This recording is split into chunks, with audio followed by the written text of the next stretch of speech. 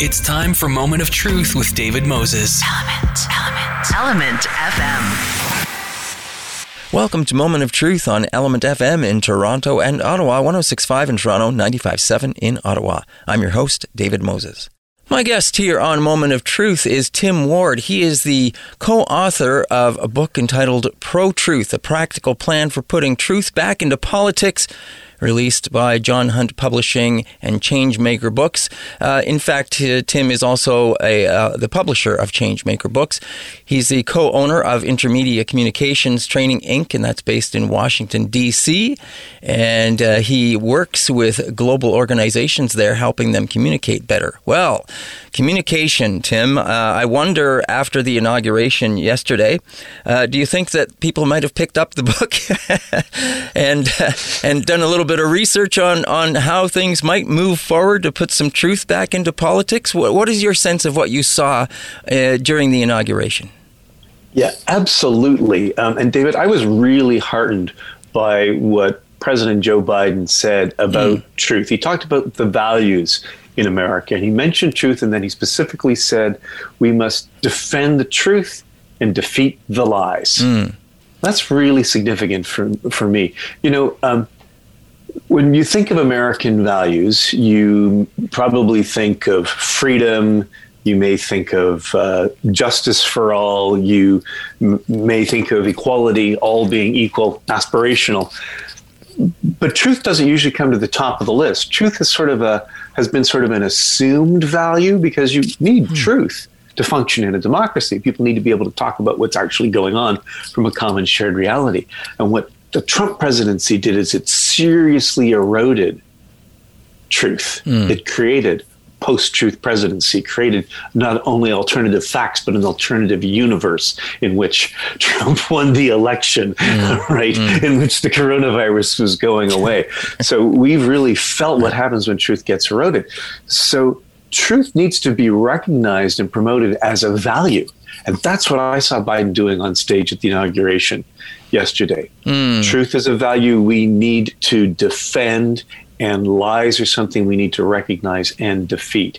And this is a wake-up call, not just for the United States, but for all countries, particularly those that have these strong populist and authoritarian movements in them, you know, to come back and see truth is essential to any free society. So yeah, I was really heartened. And you know, when you watch that, just from the onset of the appearances of what you saw, if you went back and compared 4 years ago to what you saw yesterday, and maybe the sense of feeling, and I also wanted to ask you about, we'll get to this, is what the sense is now that you feel in the Washington area. But appearances, just from what you saw yesterday, visually, the people that were there, how they were interacting, how did that come across to you? Excellent observation, David, because often the things that aren't said but are shown communicate more loudly than the words themselves. And so seeing this incredible multiracial, multi-generational, the balance between men and women seen so dramatically in the first ever female vice president, also the first Asian and the first African American vice president, all wrapped in this one amazing package. So the presence of the people on the screen tell the story of where America is going. And if you contrast that by, you know, taking a look at Trump's cabinet, the fact that he himself so often played to the sense of white nationalism, to xenophobia, even white supremacy. This was a powerful demonstration of a different America, a broader America, from my perspective as someone who's lived here for 30 years, a truer America. But let's not kid ourselves. This is also the America that many who followed Trump were afraid of, don't want. And, you know, we have to remember that a piece of Trump's rise to power was a backlash against Obama. For those Americans for whom having a black man as president was not the country that they thought that they were living in. They thought they were living in a a country in which white patriarchy still ruled. Biden has called for unity, but hey, that's still to be decided. There are a good number of people who do not see that as their vision of unity in America. So the symbolism was powerful, but it's not the end. It's the beginning of a very tough talk America needs to have with itself over the next 4 years. Yeah, you mentioned truth as one of those values, and that it's a wake-up call. And I'm wondering, if the truth is something that is going to be then accentuated or focused on over the next 4 years, and not only for the presidency and the government, but all Americans, do you think that Americans are going to be looking at themselves, thinking about things a little more? I mean, we heard voices yesterday from the Republican side that said that people that had voted for Trump in this election and said, well, from what Biden had said, they were willing to give him a chance. Yeah, which is excellent. I have to say, I remember when Obama came into power now 12 years ago, a lot of Republicans said, oh, yes, of course we'll work with you. And then they spent 2 years stonewalling him and blocking almost everything that they possibly could. So let's take them at their word, and let's see whether their word turns into actions. Right. And right off the get-go, the Senate has some very tough decisions to make, and it looks like Mitch McConnell is already poised to block a lot of cabinet appointments from being quickly and clearly made until he gets what he wants. Basically, the right to continue a filibuster unless there's a majority of more than 60 votes in the Senate. This will kill much of Biden's agenda. So right away, bam, it's not just politics, it's usual. It's hard-nosed, hardball, high-stakes politics. And let's face it, Mitch McConnell is pretty damn good at that. So I'm heartened, but I'm not trusting. Let me put it that way. If we look at the men between Trump and Biden themselves, different men completely. And what I mean by that is, yesterday they focused on Biden's upbringing. They went back to his original home, where he was born and raised. He himself spoke about his father and understanding the concern about, making your mortgage payments during this time of COVID and things like that. Paints a completely different picture from, of course, Trump's background and those kind of things. And I've heard it referred to as Biden being a bridge. Do you agree with that? Do you know what that bridge of being able to tie the nation together, I guess? Yeah. I hope so. I think that's a really hopeful metaphor for Biden. And I think he himself sees himself as a bridge and would like to be that bridge. I guess if we're going to use a structural metaphor, you could say, as opposed to a fortress, which would be the metaphor for Trump. Fortress is all the drawbridges up. Yes. And I would love to see that metaphor be one that holds true and one that he holds for himself. Especially bridging the many divides that there are in the United States. I think the challenge is how do you bridge? How do you get people on board? How do you create the sense of community while at the same time following a very clear agenda? There's a clear agenda with the pandemic, right? Not only vaccines, but mask mandates, getting people to do the things that it takes to keep us safe. Where Trump politicized right down to wearing masks, right? So there's work to do there. You can't both be accommodating of people's views that masks are political and still fight the pandemic. You can't say, okay, we're going to wear masks every other day. That's not a compromise. That's ineffective. Climate change. Biden took some super strong measures, right? We joined the Paris Accords day one. There's a lot of people in this country who see climate change as a hoax, a lot who see it as against America's economic interests.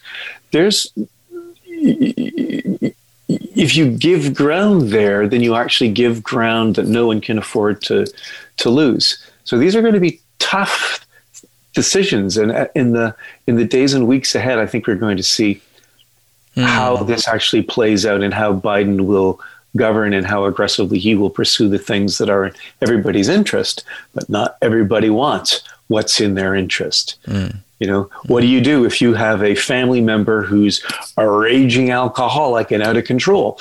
Do you sit down and try to reason with them, or do you do what's in their best interest even if they don't want it? That, to me, is kind of where we are with that part of the American populace that is so out of step with reality. Well, there's no question it's going to be tough. He's going to have to deal with these things. And we knew that before, it was talked about leading up to the election, of course, as well. And what would happen after that. I guess we're just going to have to see what he, in fact, does do in the coming days and weeks ahead. The other thing I heard yesterday, which I thought was interesting, was this sense of loyalty. And I'm not sure if Biden may have mentioned it as well about loyalty, but, the reference of, with Trump, loyalty was a one-way thing, right? You were loyal to him. He didn't have to be loyal to you, but you certainly had to be loyal to him. Mm-hmm. Yes. And, it's worth remembering that loyalty is a conservative value. And very much in the American Republican Party, that value is magnified and intensified. And it's not surprising because a good percentage of American conservatives are also deeply and conservatively religious people as well. They're fundamentalists for whom their loyalty to their faith is a big part of their identity. So that's not surprising. What's sad is that those loyalties have been given to the person who led the party. That's understandable, but then showed himself unworthy of that loyalty. And yet they stayed loyal to him. So this is something that I believe many evangelicals, many other conservative religious people are now going to have to deal with. They really saw Trump, and I heard it expressed like this: Trump is not a man of God, but he's God's man. And they really did place their loyalty in Trump because they thought he was doing God's work. Wow. Conservative judges, with the possibility of rolling back abortion, of course, being top on the list for those conservative evangelicals. Yeah. So there will be a reckoning for them. Was Trump actually the God's man in the way that they envisioned him? I believe we're going to see in the months to come an awful lot of ugliness show up as we start to see what has been covered up during the Trump presidency. People who worked in his administration, legal cases that are going to be brought against him, and a return to those many, many lawsuits and in criminal cases where he's been accused of rape or sexual misconduct by a wide number of women. This is something which is going to be a reckoning akin to a religious reckoning, I believe, for a lot of evangelicals. Well, they're moving forward, of course, with impeachment and all those things. But he was true to form even on his exit, wasn't he? Well, that is a really... Look, there's a large number of people who really believed right up until Trump left that somehow he was going to fool everybody and stay president, right? There was going to be this big uprising on Wednesday. Yeah. That's what a lot of QAnon believers thought this was going to happen at the last hour. And indeed, QAnon, I don't know if you know this huge conspiracy theory group, they've split in two. Part of them are saying, oh my God, you mean it's not true? Where's the day that was going to be yesterday? That was going to be the amazing day of the miracle of the rising up. Have we been conned all along? They're really questioning this whole ridiculous QAnon conspiracy theory. The others are metastasizing into other ways of making it somehow true in some way that nobody's really understood. Right. But the point is, who they thought Trump isn't. He was not the shining hero who was somehow going to rescue them from the satanic pedophile cult of Democrats, right? This is what they were seriously believing. He was true to form, though, because like so many bullies, Trump is ultimately a coward. He slunk away. Right. He didn't even sit there for the peaceful transfer of power. He didn't even do the bare minimum of his duty that Mike Pence did. He slunk away. How does T.S. Eliot put it? this is the way the world ends, not with a bang, but a whimper. Mm-hmm. If ever there was a presidency that ended with a whimper, it's this one. Yeah, and even that relationship with Pence, Pence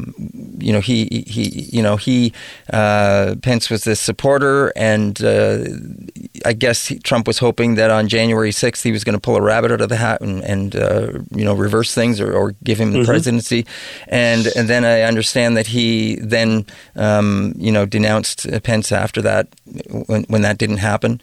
Yes, and then there was the one thing I questioned about when there was the insurrection at the Capitol, and these people were entering, and I often wondered, well, if Trump was saying we have to march there, why he wasn't leading it, first of all, and then the fact that he wasn't there, and I was wondering how come we didn't hear from him until a couple of hours afterwards. I got this sense that he was waiting to see what was going to happen. To see if they were going to take over the building and he could walk in and say, "Guess what, folks, I'm back." I think your supposition is quite possibly the true one. Hmm.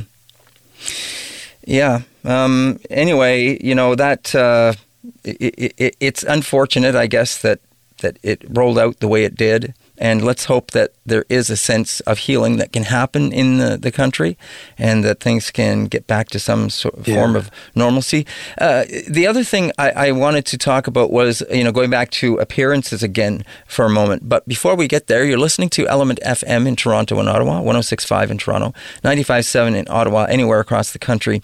If you download the Radio Player Canada app, type in one of those two coordinates as well as ELMNT-FM, and then listen on your device of choice 24 hours a day, 7 days a week. You can also listen to us on your favorite podcast and streaming sites as well. My guest is Tim Ward. We've had him on the show prior to the U.S. election, talking to him about his book that he co-authored, Pro-Truth, A Practical Plan for Putting Truth Back into Politics. And so it's a pleasure to have Tim back on the show because we wanted to talk to him about what his sense was and what his sense is that you're getting now south of the border, now that this... I got a sense, Tim, that everyone breathed a breath of release, yesterday, and that, even though there was no people present, we heard about some of the senators wearing body armor. I understand throughout the day there was all the police and the armed forces that were there on call if needed. Of course, there was the call that there was going to be something going on in all the capitals in every state. What was that sense like for you down there? I'll tell you, it was, I felt anxious and nervous watching the whole ceremony. Anybody who watched it on TV will notice that there was glass that appeared to be bulletproof glass that had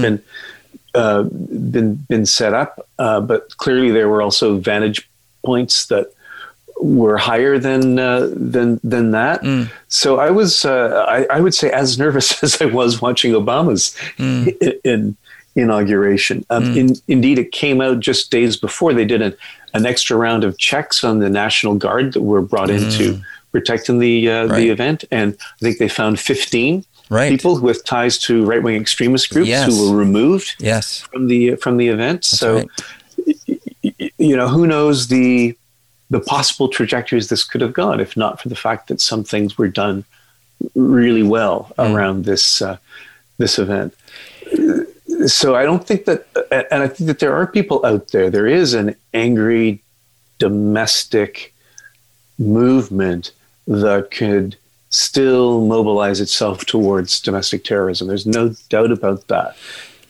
And we would be kidding ourselves to think that this is over as opposed to keeping very, very alert for this. It's been amazing to see how many people have been identified, arrested, caught, who took part in the insurrection on January the 6th.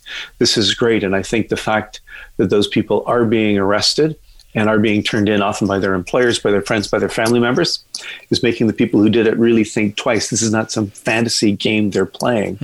There are real consequences to trying to rise up against a democratic government.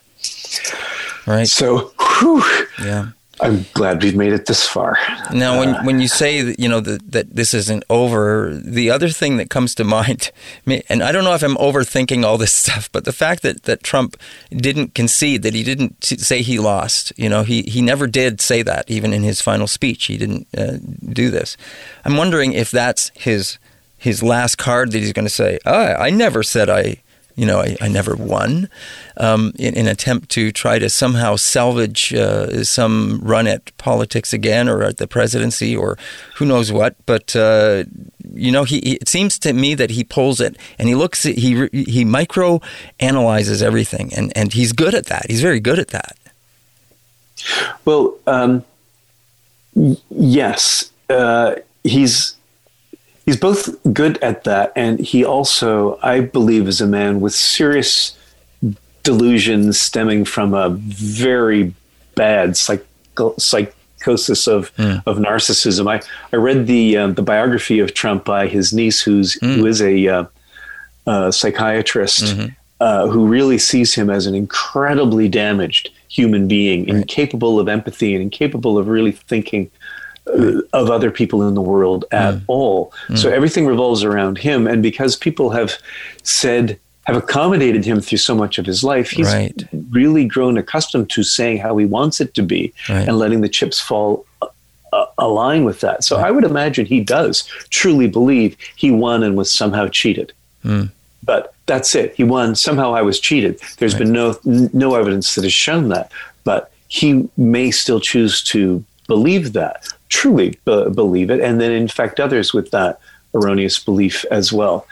I have to say, I'm really looking forward, after this interview and a few others, to not having to think about Trump for a while.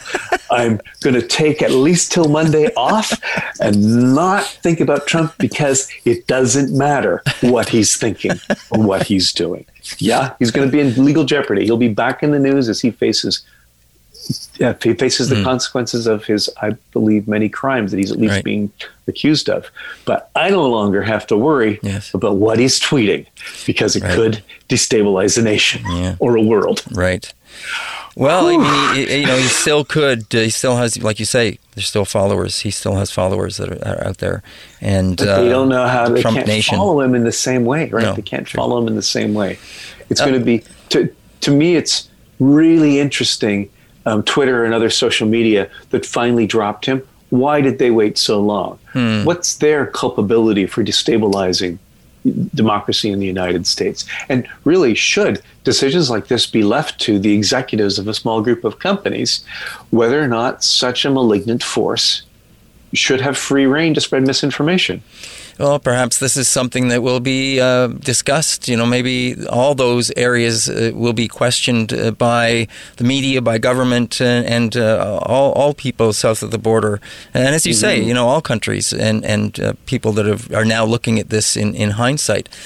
Tim, your book, as I say, we spoke prior to the election. It was a completely different situation, and now we're moving forward.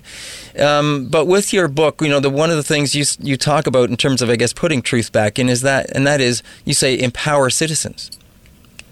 Yes. And so the book offers that in three ways. First, it helps you protect yourself from the lies politicians tell or attempted to tell by recognizing them, defanging them, and then pushing back so that you can turn a politician's lies into you better spreading the truth. The second, it helps you cleanse your social media bubble, clean your bubble, I say. By following the advice in the Pro-Truth Pledge, you can lessen not only your own vulnerability to misinformation, but lessen its spread within your own social media networks and influence. And in doing that, you help your friends, your colleagues, your family become more conscious of misinformation and less inclined to spread it too.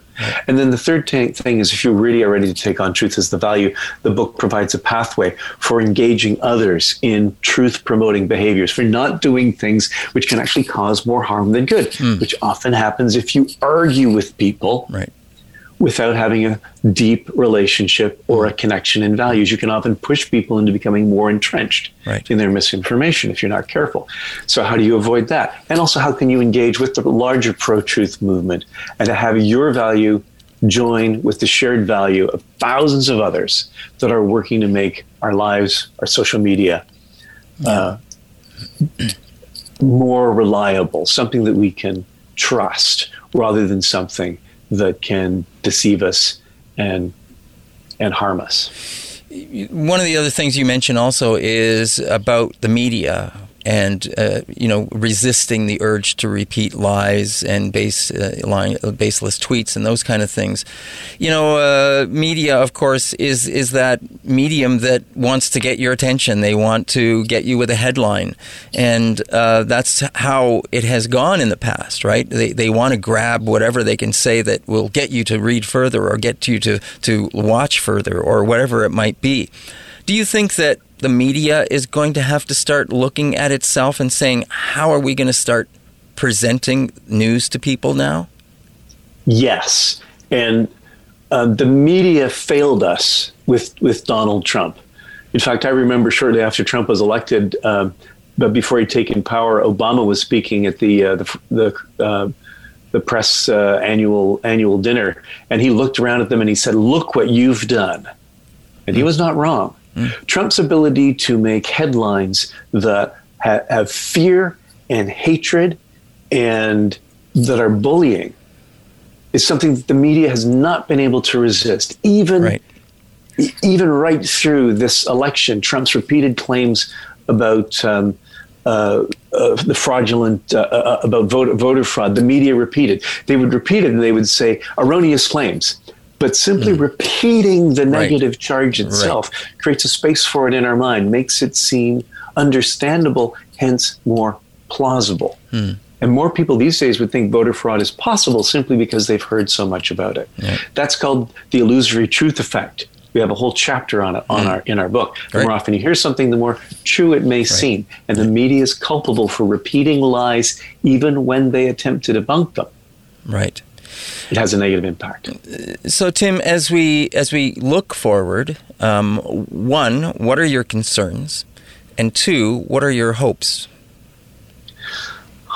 So my concern is that Biden will, in the name of unity, compromise too early and will lose the momentum of these first 2 years.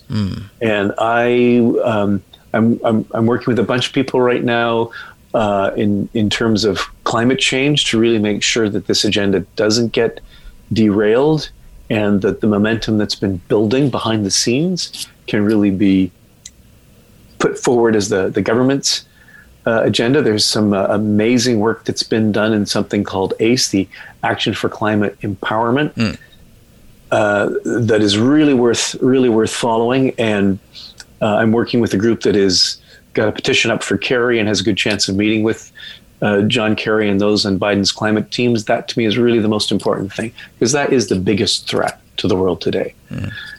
The fact that Biden canceled the Keystone Pipeline, Canadians are having a tough time with that. Talk about a need to accept the truth. But that's a real step in the good direction. So that's really number one for me. And number two is to find some way to move America past the deep wounds of slavery that have not been healed and the deep divisions in society that are still there. And Trump, he just opened all those wounds up until they were running sores.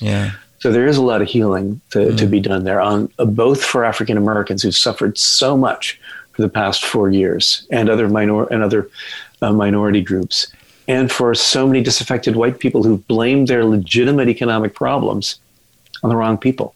It really is on people like Trump, the privileged billionaire class, that have made life harder on average Americans and squeezed them while taking more of the wealth.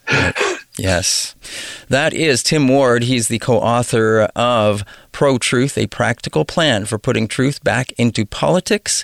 And it's been a pleasure speaking with him on the show. Don't go away. We're going to be right back with more American politics with Frank Scheck right after this.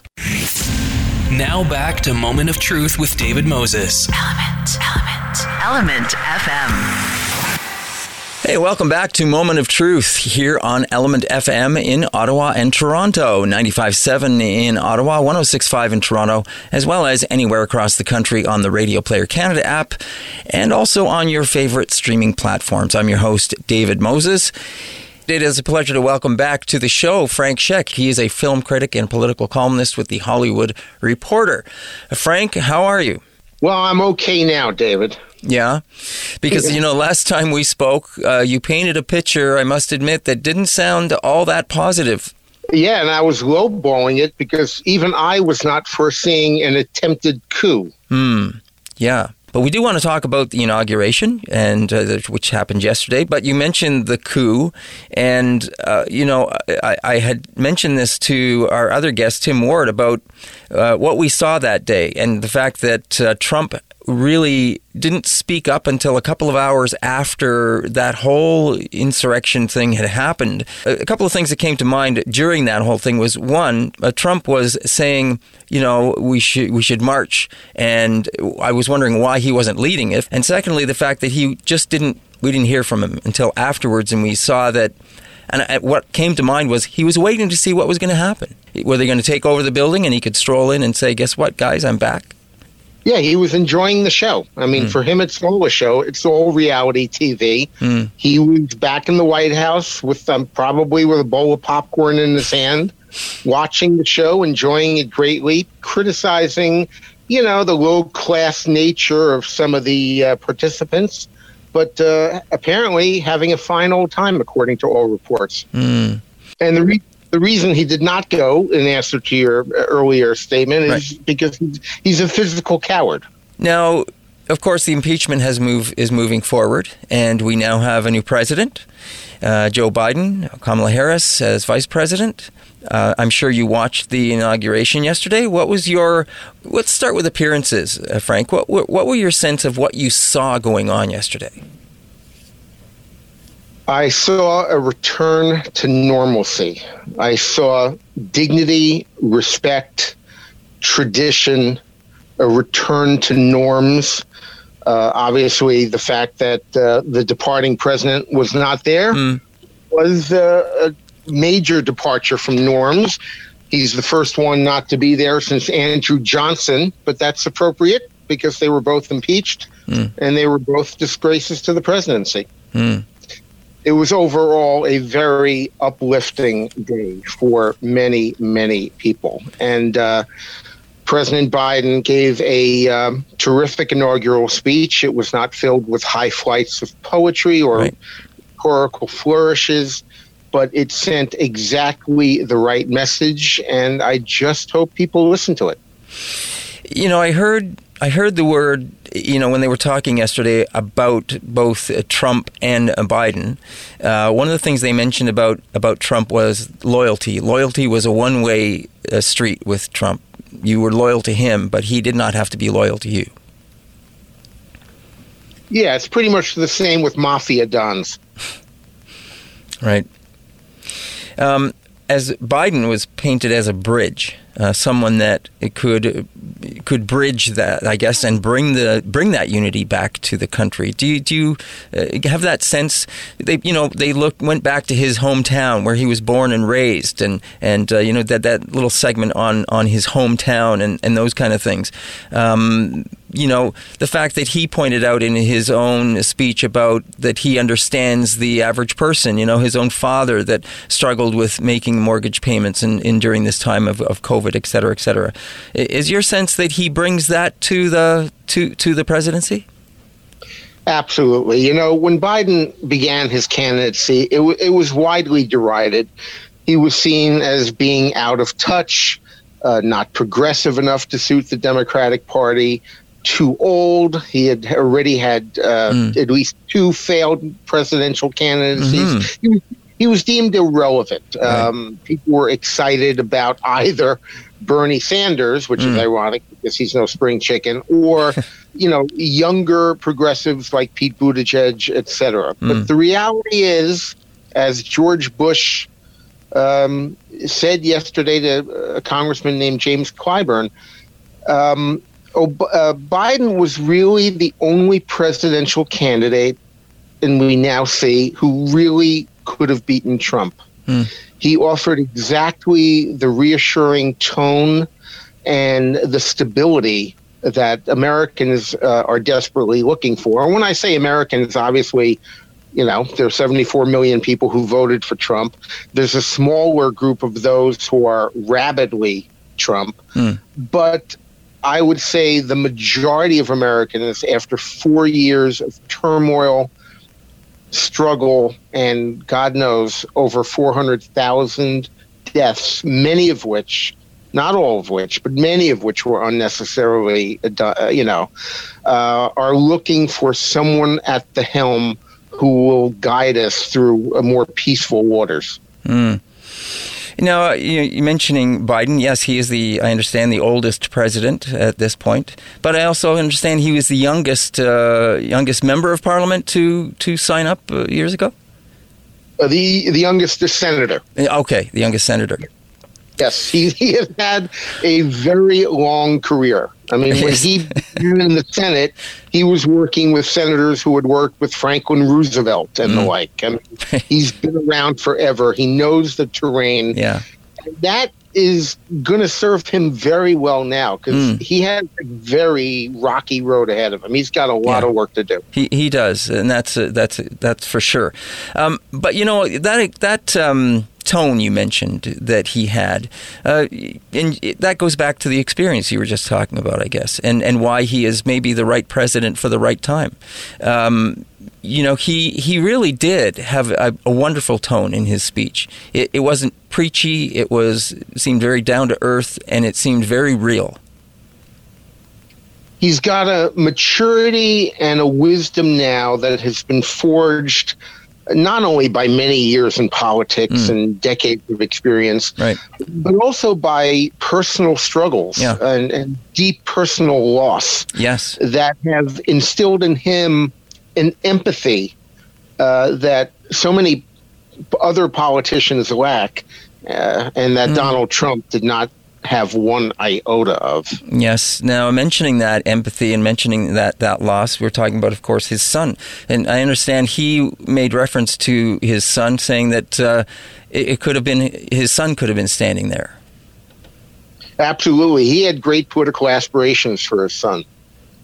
And as is very well known, and the title of his book, his son, when he was dying, made his father promise that he would continue the fight, that he would run for president. Biden was just emotionally unable to do so 4 years ago. He was still deeply mourning. He did not have what it took to embark on a campaign then. But as he's mentioned publicly many times, what he's seen over the last 4 years, and particularly Charlottesville, galvanized him into, at his advanced age, getting back in the saddle, helping to save the country that he loves. And the team now, and when I say that, there's a couple of teams there. We're talking about Joe Biden with his wife, Dr. Jill Biden, and that team, and then of course Kamala Harris as his vice president. What is your sense of how that relationship? By all accounts, they get along very well. A lot of people were surprised that he was able to overcome the sharp attacks that she made at him during the presidential debate about supporting busing and everything else. But that just demonstrates that Biden, unlike Trump, does not rule his life by grudges and revenge, and is actually pragmatic enough to know to pick the best person for the job. And I think with Kamala, he's got a great partner. Again, going back to what we saw yesterday, anything else stand out to you that sort of got you, or that you had to write down or think about a couple of times? Well, obviously, the most dramatic element was the fact that Washington, D.C. was basically like the green zone overseas. Yeah. It was just a military fortress. And Biden, after decades in politics and after wanting to be president for so many years, didn't get to enjoy what his predecessors did, including Donald Trump, which is a Washington Mall filled with hundreds of thousands of supporters, people cheering, people engaging in a great American tradition. Right.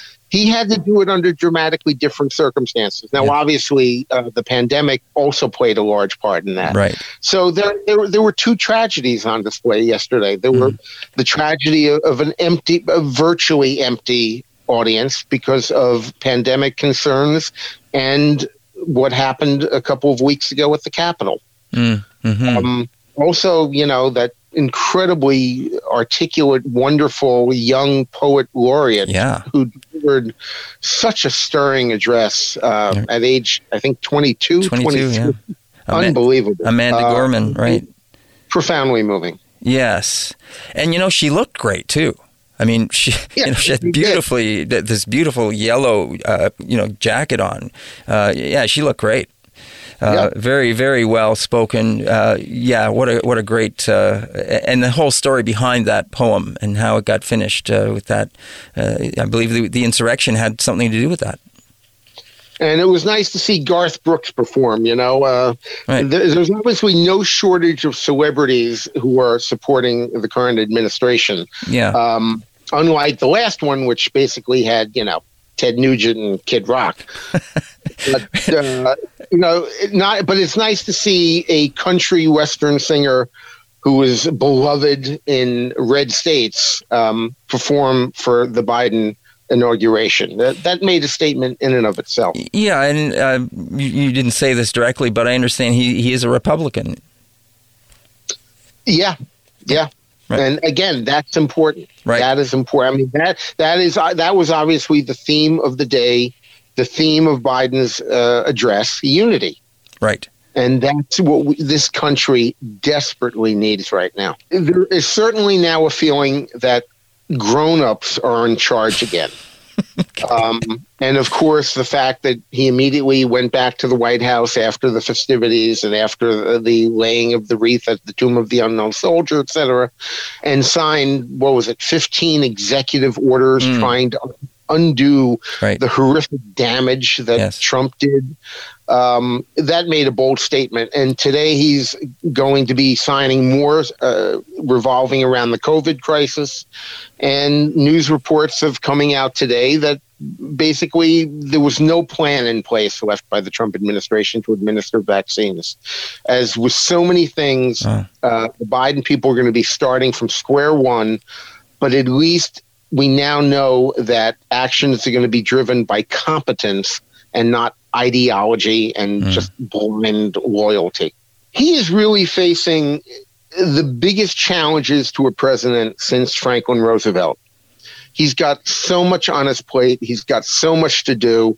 He still has to get almost all of his cabinet appointees confirmed. He obviously the highest priorities are vaccination distribution and COVID relief.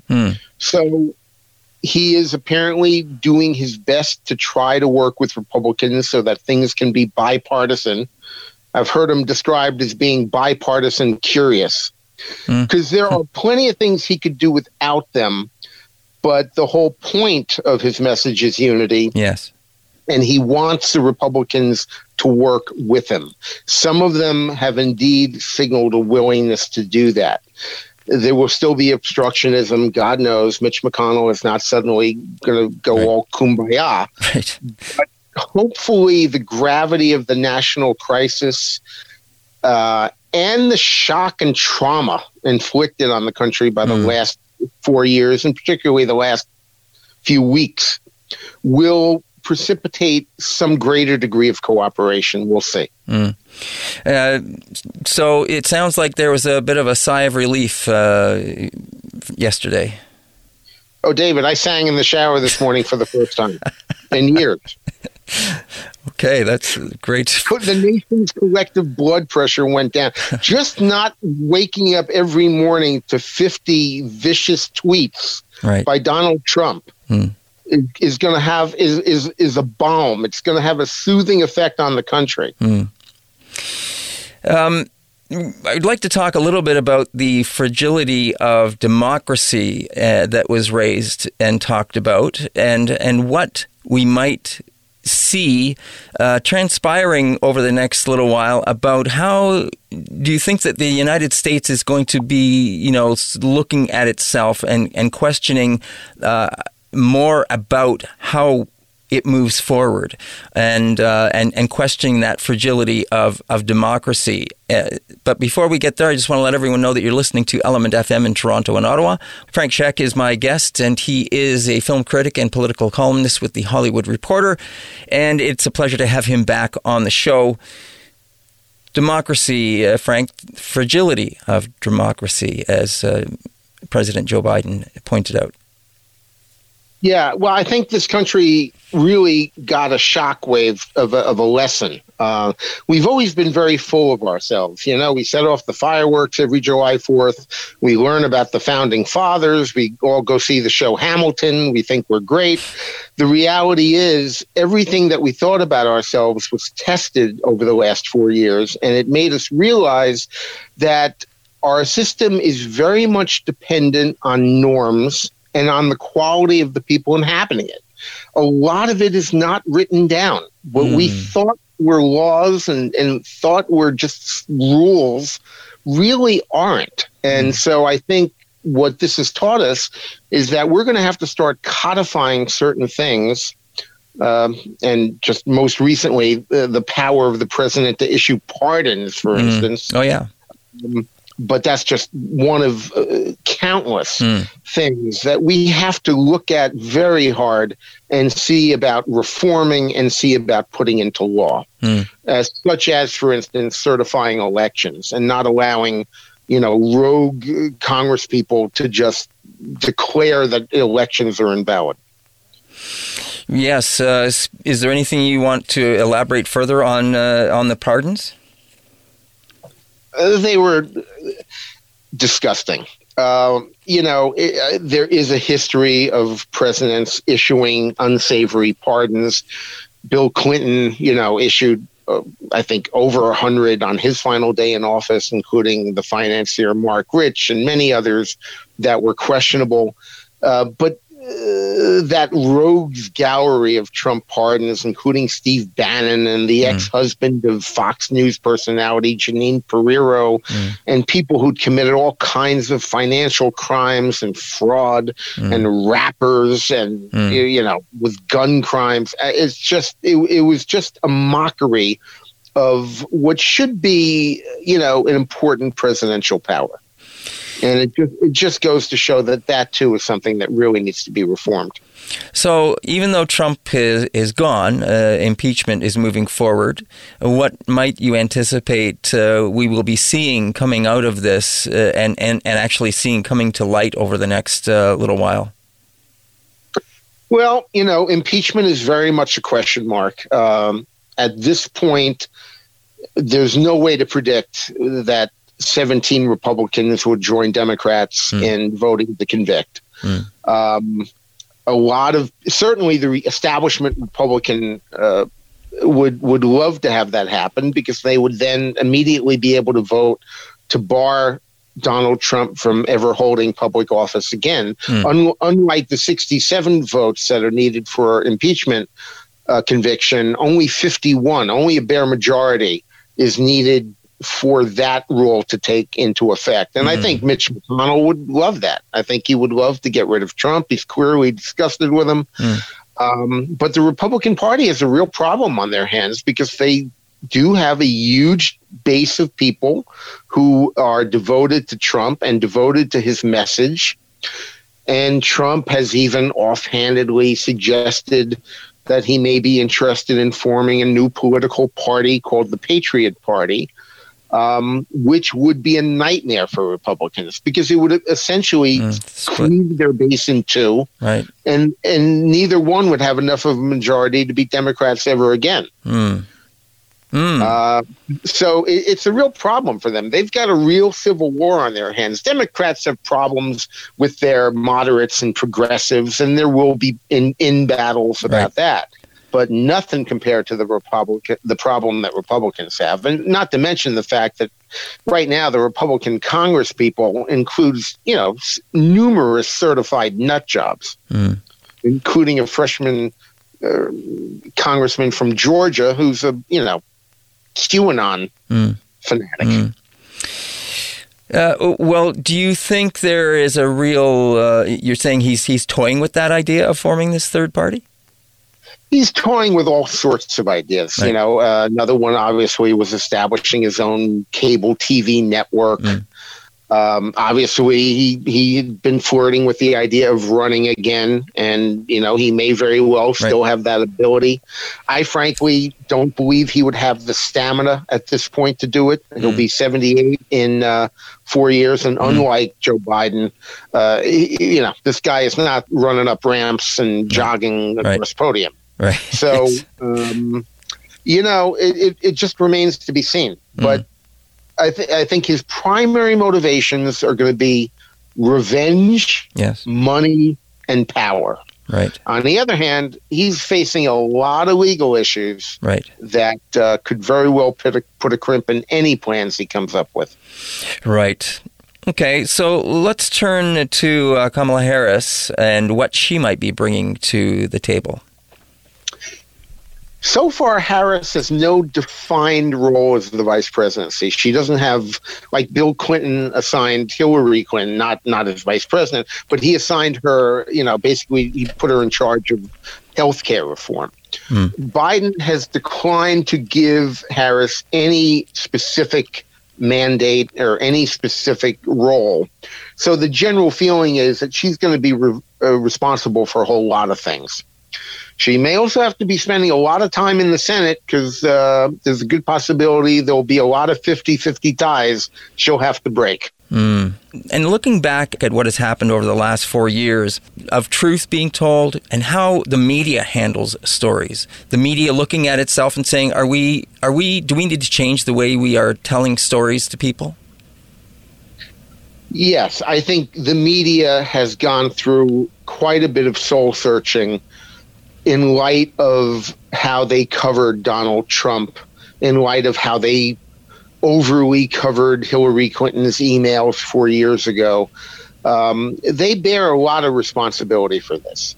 Now, how much they'll reform is a question mark. I think certainly the Biden administration is going to go through a certain honeymoon period with the press, who are basically suffering from post-traumatic stress at this point. They gave their Jen Psaki, his new press secretary, gave her first press conference last night, and you could just feel the relief in the room to not be yelled at, lied to, insulted. Right. Everything was respectful. Right. Questions were asked. Questions were answered. Some questions were dodged. Right. But that's, par for the course. Right. It was just normal, and that's the way it should be. Right. It is interesting. Last night, there was a lavish, star-studded inaugural spectacle. That was, Tom Hanks, America's Dad, hosted it. Right. And it was covered on every major network in this country, ABC, CBS, NBC, CNN, MSNBC, but not Fox or Fox News. Wow. So that immediately signifies they are, the opposition network. That they could not even bring themselves to participate in what should be a day of national celebration. And an attempt at bringing people together of different political persuasions and unity. Nope, they're just sticking to their thing. They even hired the top executive. They fired the top executive. This just happened within the last day or two, who had called Arizona for Biden on election night very early. It turned out to be a very accurate projection, but Trump was incensed about it. He called Rupert Murdoch. Murdoch didn't back down from it, but that executive who made that call has now been let go because Murdoch is worried about the fact that Fox is losing audiences now that the rabid pro-Trump people are going to other more marginal outlets.